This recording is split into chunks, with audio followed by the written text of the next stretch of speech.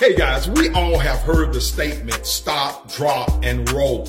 Now this is advice given to us that in the event that our clothing or we catch on fire, that we stop, we drop, and then we roll in that effort of putting that fire out. Well, I want to use that same advice for us in life. When we encounter things like negativity and all that goes along with it, we need to learn to stop. Quit talking, quit responding to the negativity, and then drop it.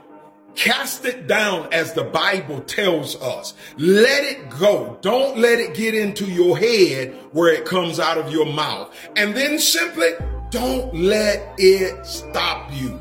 Keep on rolling. Shalom.